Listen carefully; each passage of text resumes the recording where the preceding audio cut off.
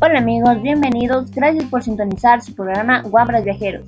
Hoy vamos a tener un programa que sé que les gustará. Vamos a estar hablando de uno de los lugares turísticos que nos ofrece la provincia de Tungurahua. Las razones sobran para decir que Ecuador es el destino perfecto para vivir las mejores experiencias turísticas. En esta ocasión te invitamos a conocer Baños de Agua Santa, uno de los lugares que no puedes dejar de visitar.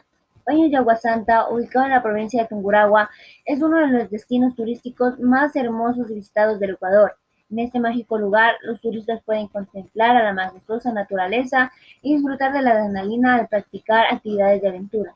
Esta combinación le da un toque perfecto a este destino, en lo que convierte en un lugar ideal para disfrutar del tiempo libre.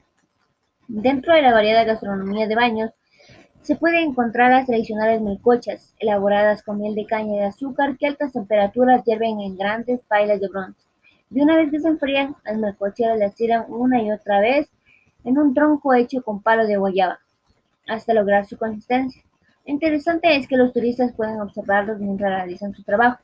A estas delicias se suma el hornado de Baños, que recientemente ganó como segundo mejor del Ecuador en el Campeonato Mundial del Hornado frente a otras 10 competidoras. Datos de interés. Ubicación.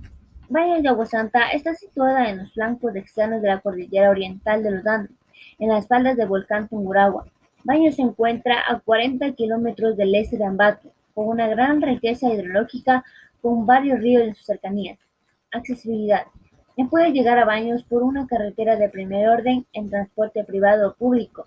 Dentro de la ciudad cuenta con líneas de buses para pasear por la ciudad y sus alrededores.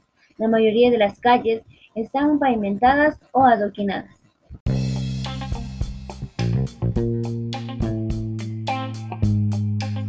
Un gusto haber estado con ustedes y gracias por escucharnos.